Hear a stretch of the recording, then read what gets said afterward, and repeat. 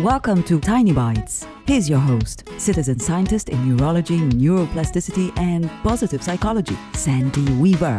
Is there a coworker that you don't really trust? Maybe you've been told things that they've said or done, or maybe someone you like and trust has warned you away from them?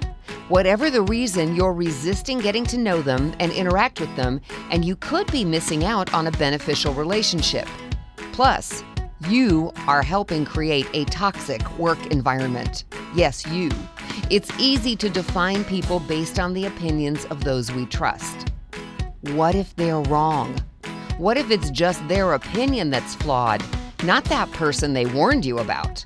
If you work as part of a team, and especially if you're in a leadership position on that team, this kind of behavior is poison.